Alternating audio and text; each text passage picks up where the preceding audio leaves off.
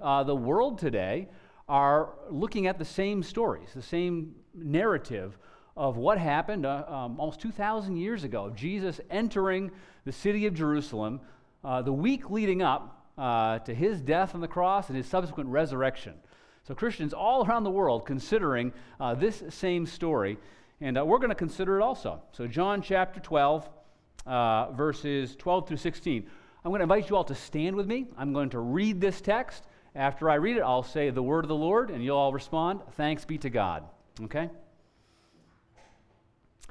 The next day, the large crowd that had come to the feast heard that Jesus was coming to Jerusalem. So they took branches of palm trees and went out to meet him, crying out, "Hosanna! Blessed is he who comes in the name of the Lord, even the King of Israel." And Jesus found a young donkey and sat on it, just as it was written, "Fear not, daughter of Zion. Behold, your king is coming, sitting on a donkey's colt." His disciples did not understand these things at first, but when Jesus was glorified, then they remembered that these things had been written about him and had been done to him. The word of the Lord. Let's pray. Lord, thank you so much for this day that you have made. Lord, we do rejoice, and we are glad in this day, especially as we remember all that you have done for us.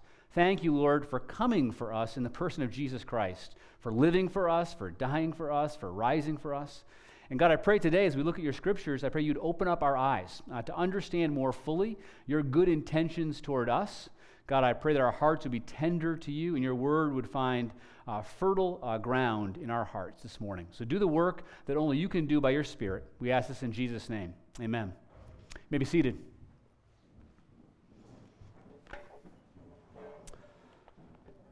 Well, I'm not sure who here has had an opportunity to be part of a large crowd when a celebrity showed up. Maybe you've had that experience. Maybe it was an athlete that you were visiting or trying to get their autograph from, maybe a movie star or a politician. But I'm sure many of you have had some kind of experience with a famous person in a crowd. I was trying to think of one this week, and the best I could come up with was back when I was in elementary school. I got to meet Kevin McHale.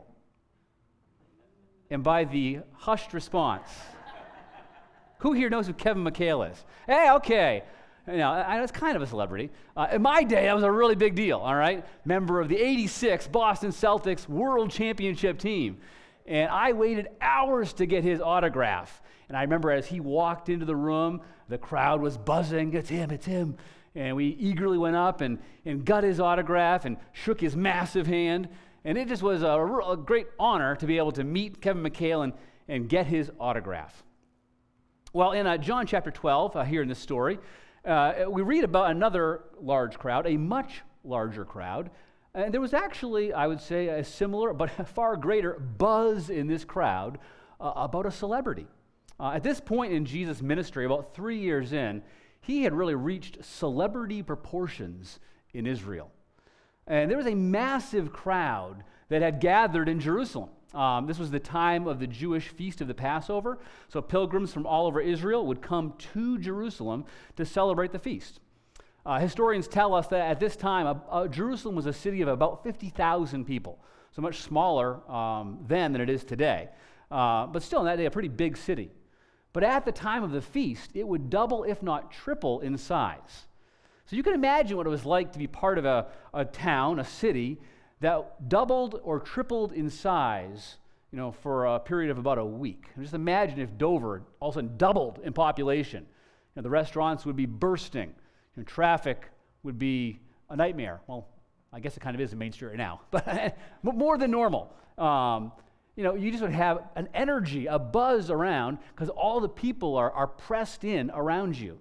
And that's what's happening in Jerusalem. There's all kinds of people that have come in, and they're in a festive spirit, excited for the feast of the Passover. But there's more than just that festival that's going on in their minds.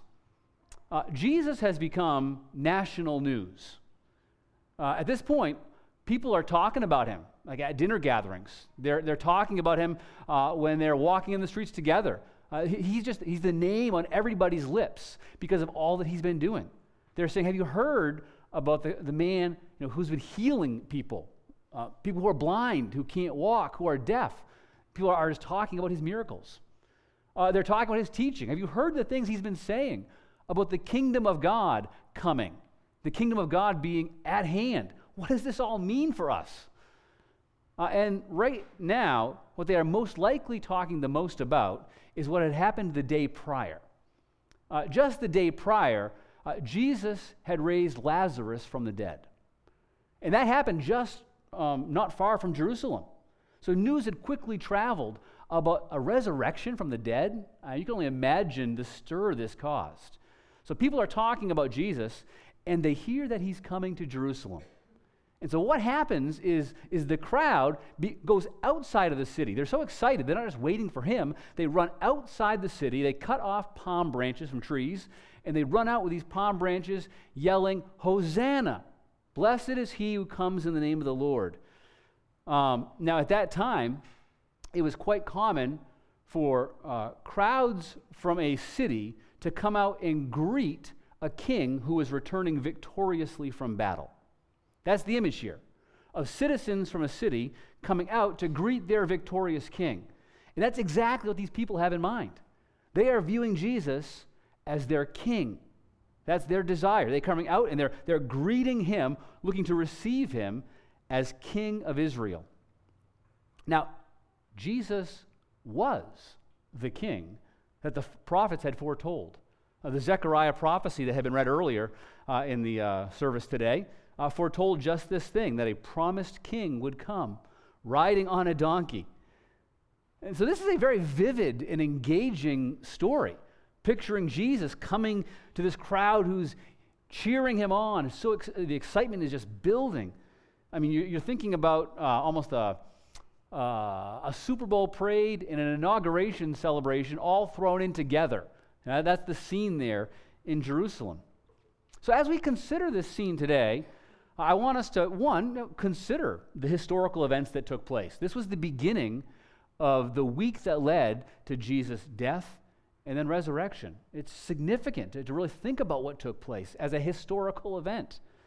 But more than just thinking about the history of this, I want us to consider this question today, and that is, what do we learn about humanity from this event?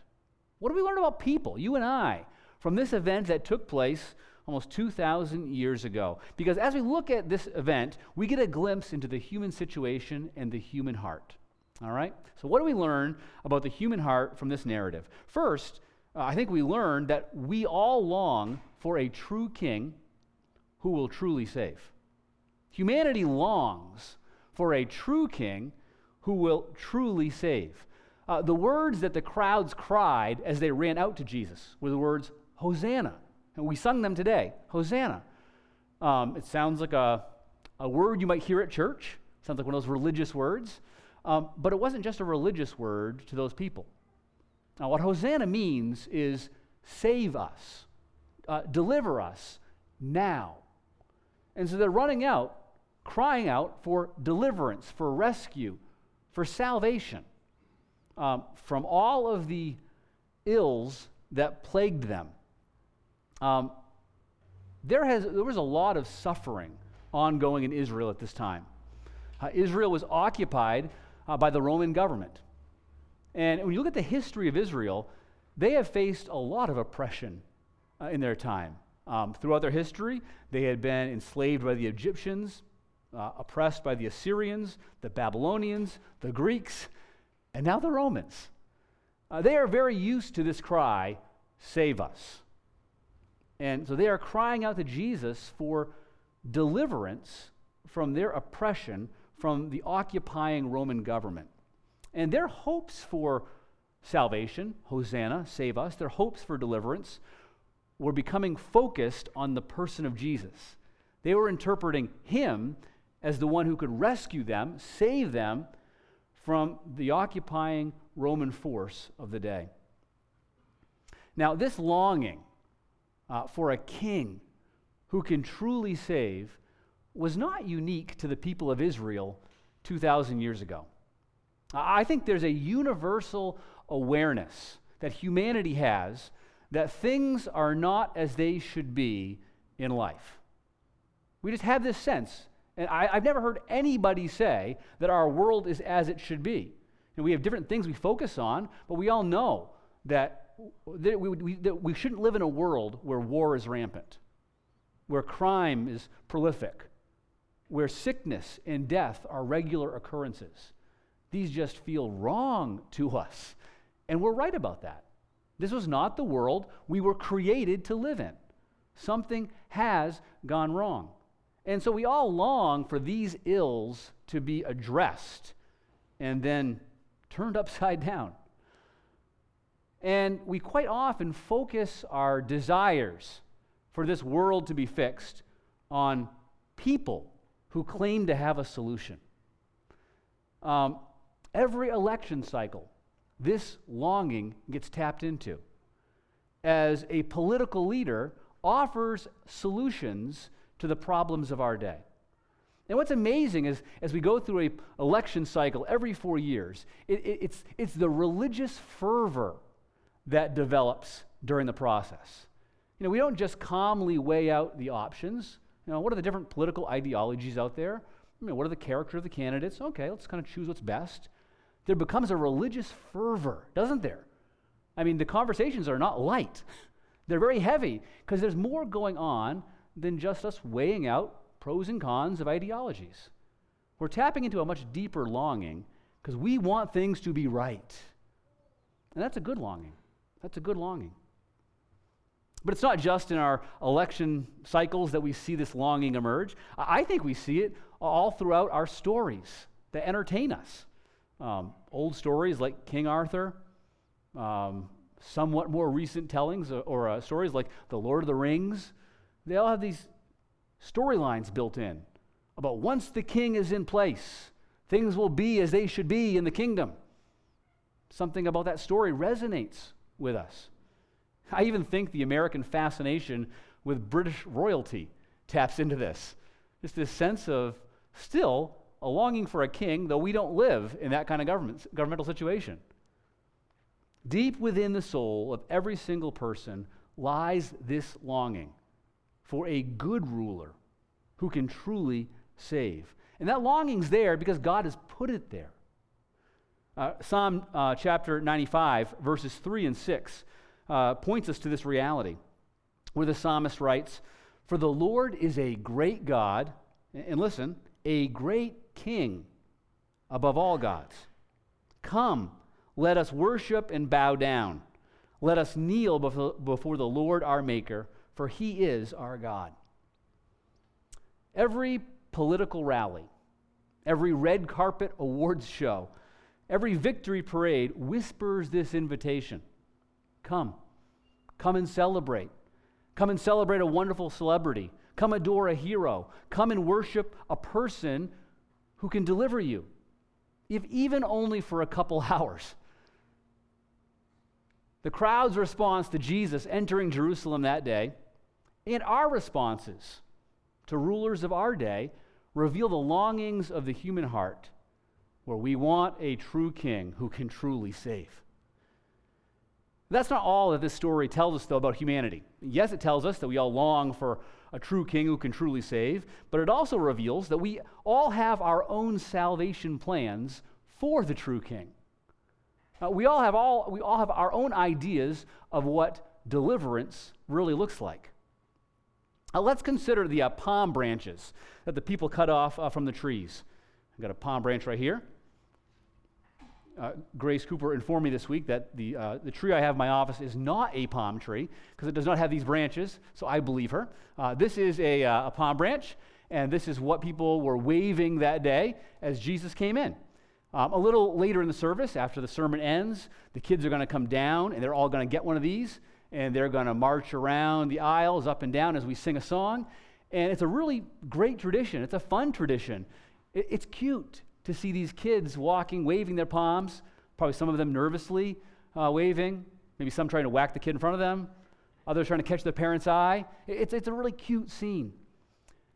And the danger in that is that we end up sanitizing the original meaning of these palm branches. Because the original meaning was not so cute. What these represent is something that had taken place 150 years before Jesus entered Jerusalem that day. 150 years prior to that day, there was a Jewish leader named Judas Maccabeus. And he led a revolt against the Gentile rulers of Israel at that time, who had been oppressing the Jews and desecrating the temple. And so Judas Maccabeus led a revolt that recaptured the temple and recaptured the city. And in their victory celebration, they waved palm branches. And after that, the palm branch became a symbol of resistance and revolt against the occupying governments. The Hunger Games kind of tells us a little bit of a similar story. It was a story of an oppressed people who were longing for deliverance, longing for a leader to arise who would take down the occupying enemy and deliver the people of the districts. And a revolt did happen in that story under the unwitting influence of a woman named Katniss Everdeen. Does anybody remember the symbol for the revolt under Katniss? The mockingjay. Oh, look at that. Well done. The mockingjay and the whistle. I like that. The mockingjay, a very kind of innocuous symbol, humble symbol, yet it meant something. It meant resistance. It meant revolt. And that's kind of what this meant to the people of Israel in that day. Maybe another example, more closer to home for us. Anybody here know what the Gadsden flag is?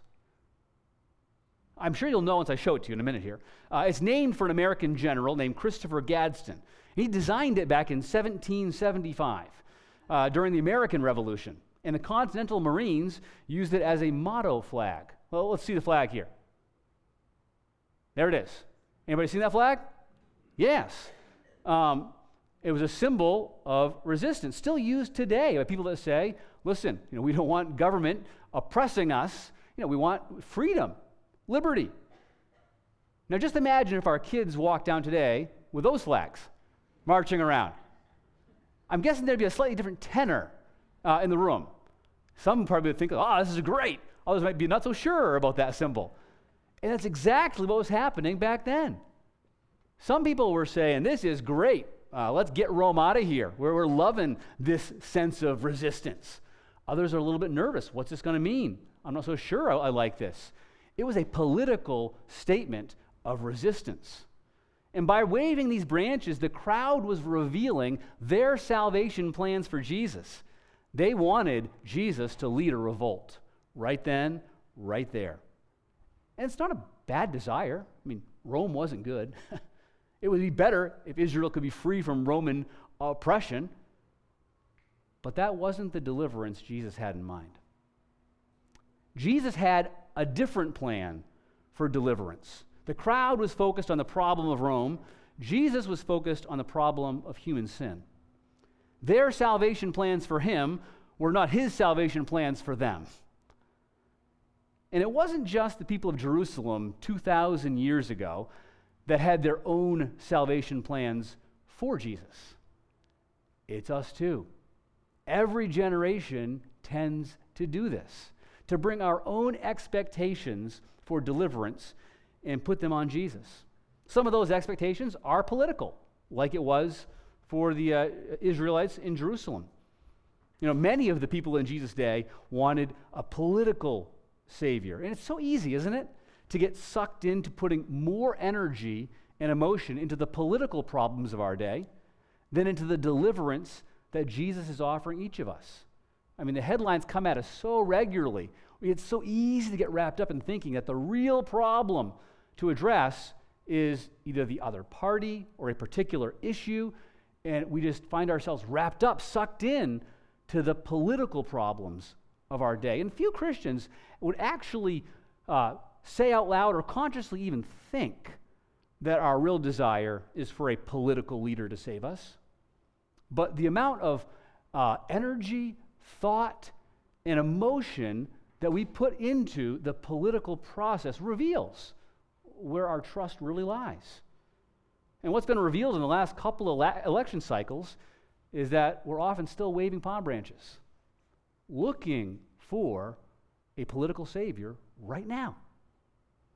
It's not just politics, though. that reveal this. I mean, we want financial saviors, right? And for so many of us, finances sure seem to be like the path to deliverance. If I could have a little more money, man, life would be a lot better. My problems would kind of go away if I had a little more money in my bank account. Or if this relationship was fixed, things would be a lot better. And we tend to look to politics, finances, relational avenues as being the real things that need to get addressed if life is to be fixed. So one of the questions for all of us as we read this story is, what palm branch are you waving right now? What's the palm branch in your life that you want Jesus to deliver you from, to fix, to address? What problem, other than your own weary, troubled, sinful heart, do you want Jesus to deliver you from? Mercifully, Jesus did not fulfill the crowd's expectation. Just imagine if he did. Imagine if he had led a revolt that day. He would have been trading in an ultimate deliverance for a temporary deliverance. And mercifully, Jesus does not deliver us all the time in the way that we ask. He's always leading us to a deeper deliverance. See, this is the third thing we see in this story, is that we have a king who comes to meet our deepest need even before we ask. We have a king who comes to meet our deepest need even before we ask. You know, Jesus had planned to enter Jerusalem on a donkey long before the crowds ever ran out of the city to him, long before they cut down palm branches, long before they started shouting Hosanna. God had already planned to come to his people to deliver them. You know, the words that we read in verse 15 of John 12, they were quoted from Zechariah chapter 9, verse 9. Hundreds of years before Jesus, the prophets foretold this, where it said, "Rejoice greatly, O daughter of Zion. Shout aloud, O daughter of Jerusalem. Behold, your king is coming to you. Righteous and having salvation is he, humble and mounted on a donkey, on a colt, the foal of a donkey." It's amazing. Hundreds of years before Jesus, exactly how he would come into Jerusalem was foretold. That God's letting us know this has been his plan from eternity past. That he has planned to save us in this way. And he doesn't wait for us to cry out to him for deliverance before he begins his rescue operation. He doesn't wait until we get all our desires in order or until we're good enough. He has planned to come and to deliver us from eternity past, and he has come in the person of Jesus to do this. And he continues to come by the Holy Spirit in our lives. God is at work. He's coming to us to bring us the deliverance, the salvation that he knows we need even if we don't know we need it. God's coming to us before we even ask. I love this quote from an author named Simon Tugwell. He says, "So long as we imagine it is we who have to look for God, we must often lose heart. But it's the other way around. He is looking for us. Our desires for God are so weak. They're so fickle. Some weeks we are very ardent in our faith and wanting to pursue God. Other weeks, not at all. And so if a relationship with God was dependent on the strength of our faith, we're in trouble. But God has come for us. God is the one who initiates with us. He is the one who is the author, the perfecter of our faith. And we have to realize this about God and his plans for our deliverance. And we have to realize this because so often we're not sure what God's up to. You know, where we're praying out prayers for deliverance and God doesn't seem to come through, and we wonder, what is he doing? Is God good? Does he care? Is he there? But what we need to know is that this is not the case. He does love us more than we can ever comprehend. And he has come for us, and he is still coming to meet our greatest need and to deliver us from our greatest enemy. We must remind ourselves of this often. Jesus came on a donkey into Jerusalem, God's plan to save us, to walk a journey to the cross, to rise from the dead, to ascend to heaven, to send his Holy Spirit, and to one day come again. And we find ourselves in this story. Our greatest enemies are addressed. I want to finish with one final question. It's a simple question. And the question is, so what? So what? What difference does it really make in our day-to-day life that Jesus entered Jerusalem 2,000 years ago on a donkey? What real relevance can that story, way back then, have in our lives today, in the ebb and flow of parenting, in the ebb and flow of going to work, of hobbies? What difference does this really make? I want to consider the words to Zechariah's prophecy about the true king's coming that were quoted in John 12, verse 15. These were Zechariah's words that are quoted, where it says, "Fear not, daughter of Zion. Behold, your king is coming, sitting on a donkey's colt. Fear not, daughter of Zion. Behold, your king is coming, sitting on a donkey's colt." We're going to consider two phrases from this passage. First is the phrase at the beginning, "Fear not." Fear not. This is a phrase that's often repeated in the Scriptures. It's actually the most frequent command in the Scriptures. And what does that tell us about humanity? That's the most frequent command. Probably tells us we got a lot to be afraid of. That we are afraid a lot. Whether we know it or not. Fear is just kind of the air we breathe. You know, we're afraid of not having enough money. Afraid of injury, of sickness, of dying, of embarrassment, of shame, of being unwanted or alone, or being laughed at, or being ignored, or being disrespected. There's a lot that we find ourselves afraid of. But fear isn't just the result of those things in and of themselves. Fear is the result of having something or someone other than God in charge of our lives. I'll say it again. Fear is the result of having something or someone other than God in functional control of our lives. Now, something or someone is going to be in control of our lives. We can't live without a ruler. Whether it is a quest to have enough money, whether it is to get a romantic relationship, or others' approval, or substances, something is going to have functional control in our lives. And the problem with any other ruler other than Jesus is they will all let you down. No other ruler can fully deliver. And let's just consider money. If money is our ruler, if we think, I need to have enough money to be secure, to be happy. Money sure seems like it can buy the things that make us happy, right? It seems to work because it does for a while. But money is not certain. The economy changes, doesn't it? We lose jobs. Money is not certain. And even those that seem to have more money than they could ever fully use really aren't that happy. All the stories of lottery winners and celebrities whose lives are a train wreck. And we realize, wait a minute, maybe money as ruler isn't such a good idea. Money actually then becomes to enslave us.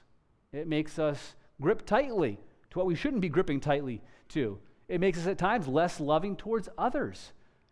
That's why the Scriptures say the love of money is the root of all evil. If money is our functional ruler, it does not deliver, it enslaves. And we could run down a list of all the other things that we look to functionally rule our lives, and every one of them falls short of the deliverance that Jesus and only Jesus can offer. See, Jesus and only Jesus can address our deepest need. Jesus and only Jesus has the power to actually save. Every other human ruler, be it a king, a general, or a president, every other ruler has died and gone to a grave, or will die and go to a grave and remain there. Jesus has not. We're going to celebrate next Sunday that the grave is empty. That Jesus went into the grave for us and came out of the grave for us, conquering Satan, sin, and death. In Jesus is the power that can truly deliver us.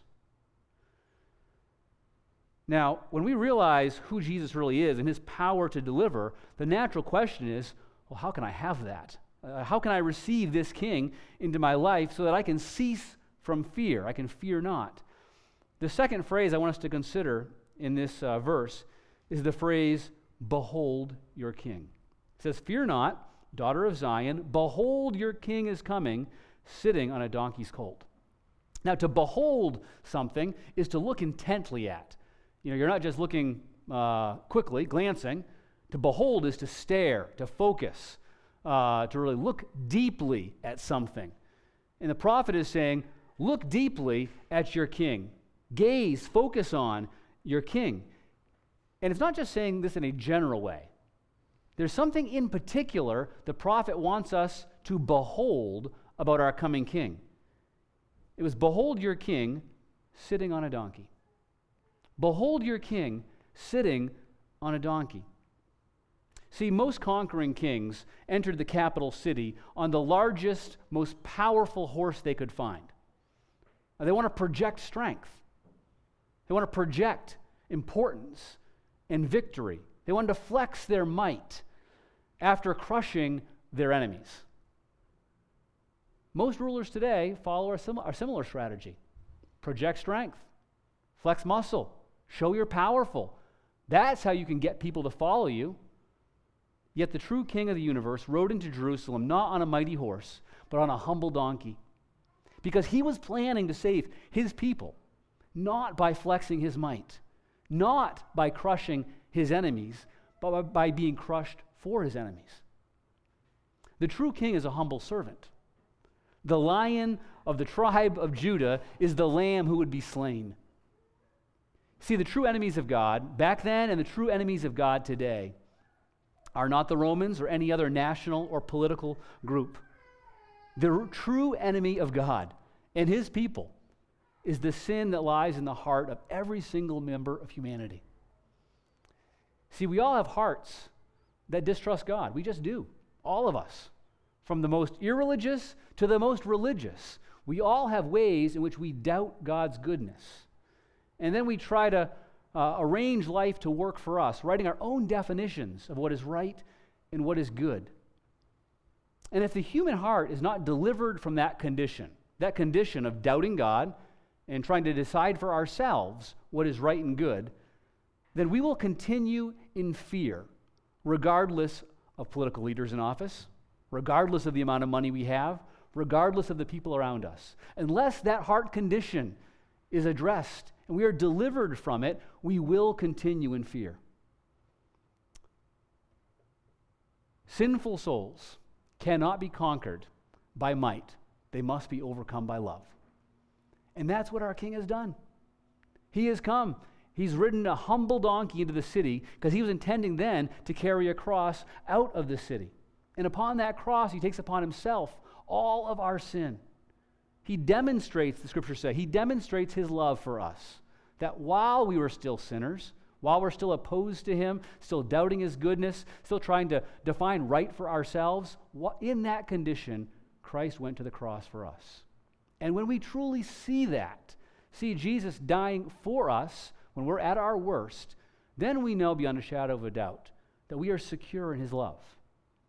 And when we're secure in his love, everything else can come at us. But we have what is most important. God's love for us is the one thing that matters for all eternity. If we have God's love, we can be safe and secure regardless what happens to us in life.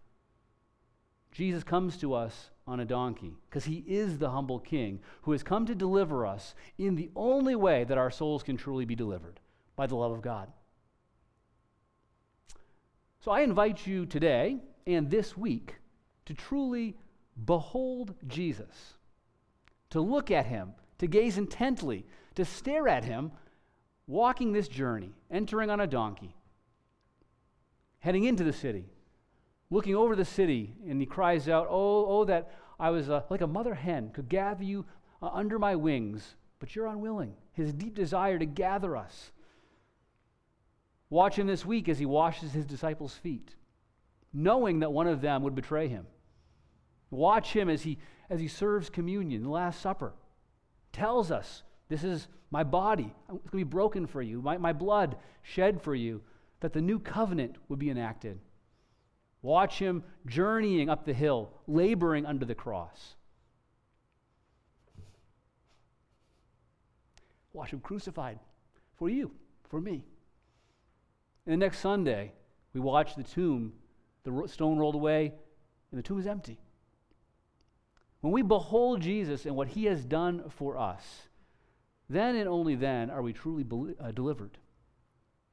Now, for some of you, this may be an invitation to put your trust in Christ this week for the first time. That you realize I may have been religious in some ways, but I've never really beheld Jesus and looked at him as the only one that can deliver me from the problem of my sin. Well, the good news is the Bible says that all who turn to Jesus, confess their sin and put their trust in him, are delivered. That we are saved by the work of Jesus, not by the goodness of our own effort. And I invite you this week to look to Jesus in faith and put your trust in him. For others of you here, you may have beheld Jesus in this way before, as your king who has come to save you from your sin. But you may wonder, why do I still have fear? Well, Jesus' deliverance, in some ways, it's like a two-step process, where to put our trust in him, we do become citizens in his kingdom. We can be guaranteed that when we put our trust in Jesus, we are part of his kingdom forever. That citizenship is not revoked. Yet, we are also becoming like him. This deliverance is also ongoing. And God is going to be working throughout the circumstances of our lives, working out an ongoing deliverance, so that we are learning to become like him and to trust him more. So in some ways, the invitation is the same for you, that this week, behold Jesus. Behold him and what he has done for you. And as you look at Jesus and his actions on your behalf, what you'll find is you grow to trust him more. This is a lifelong journey of growing in trust in the King who has come to deliver us. We all long for a true King who can truly save. And that true King has come. He lived, he died, he rose, he's coming again. Let's behold him this week. Just stand with me. We'll close in prayer and a song as the kids come down, all right? Lord Jesus, how thankful we are that you are the true King that our hearts long for. Thank you, Lord, for not waiting for our invitation for you to come, but for coming before we even recognized our need. Thank you, Lord, for continuing to come today by your Holy Spirit, drawing us to yourself. God, I do pray this week, God, I pray that you would help our hearts to be tender to you, help us to recognize what our true need is, help us to see the problem of our sin that you have fully addressed in your cross. And God, I pray that this week you continue to give us eyes to see you and for what you've accomplished. That, Lord, not only did you enter the city, Lord, on a donkey, but, Lord, you walked out of the city carrying your cross. And on that cross, Lord, you died and taking our sin, all of humanity's sin, upon yourself on that cross. And you rose victorious, never to die again. Lord, we know that if our trust is in you, that's our future too. So God, I pray this week you would fill us with confidence that your death and your resurrection truly can bring. So God, this week, we pray that you would be honored. This week, I pray you'd prepare our hearts to worship. And Lord, this week, I pray you'd be calling many to faith in Jesus Christ, who are maybe in this congregation or even outside this congregation, Lord. Lord, fix our eyes on you as our author and perfecter of our faith. We pray this in Jesus' name. Amen.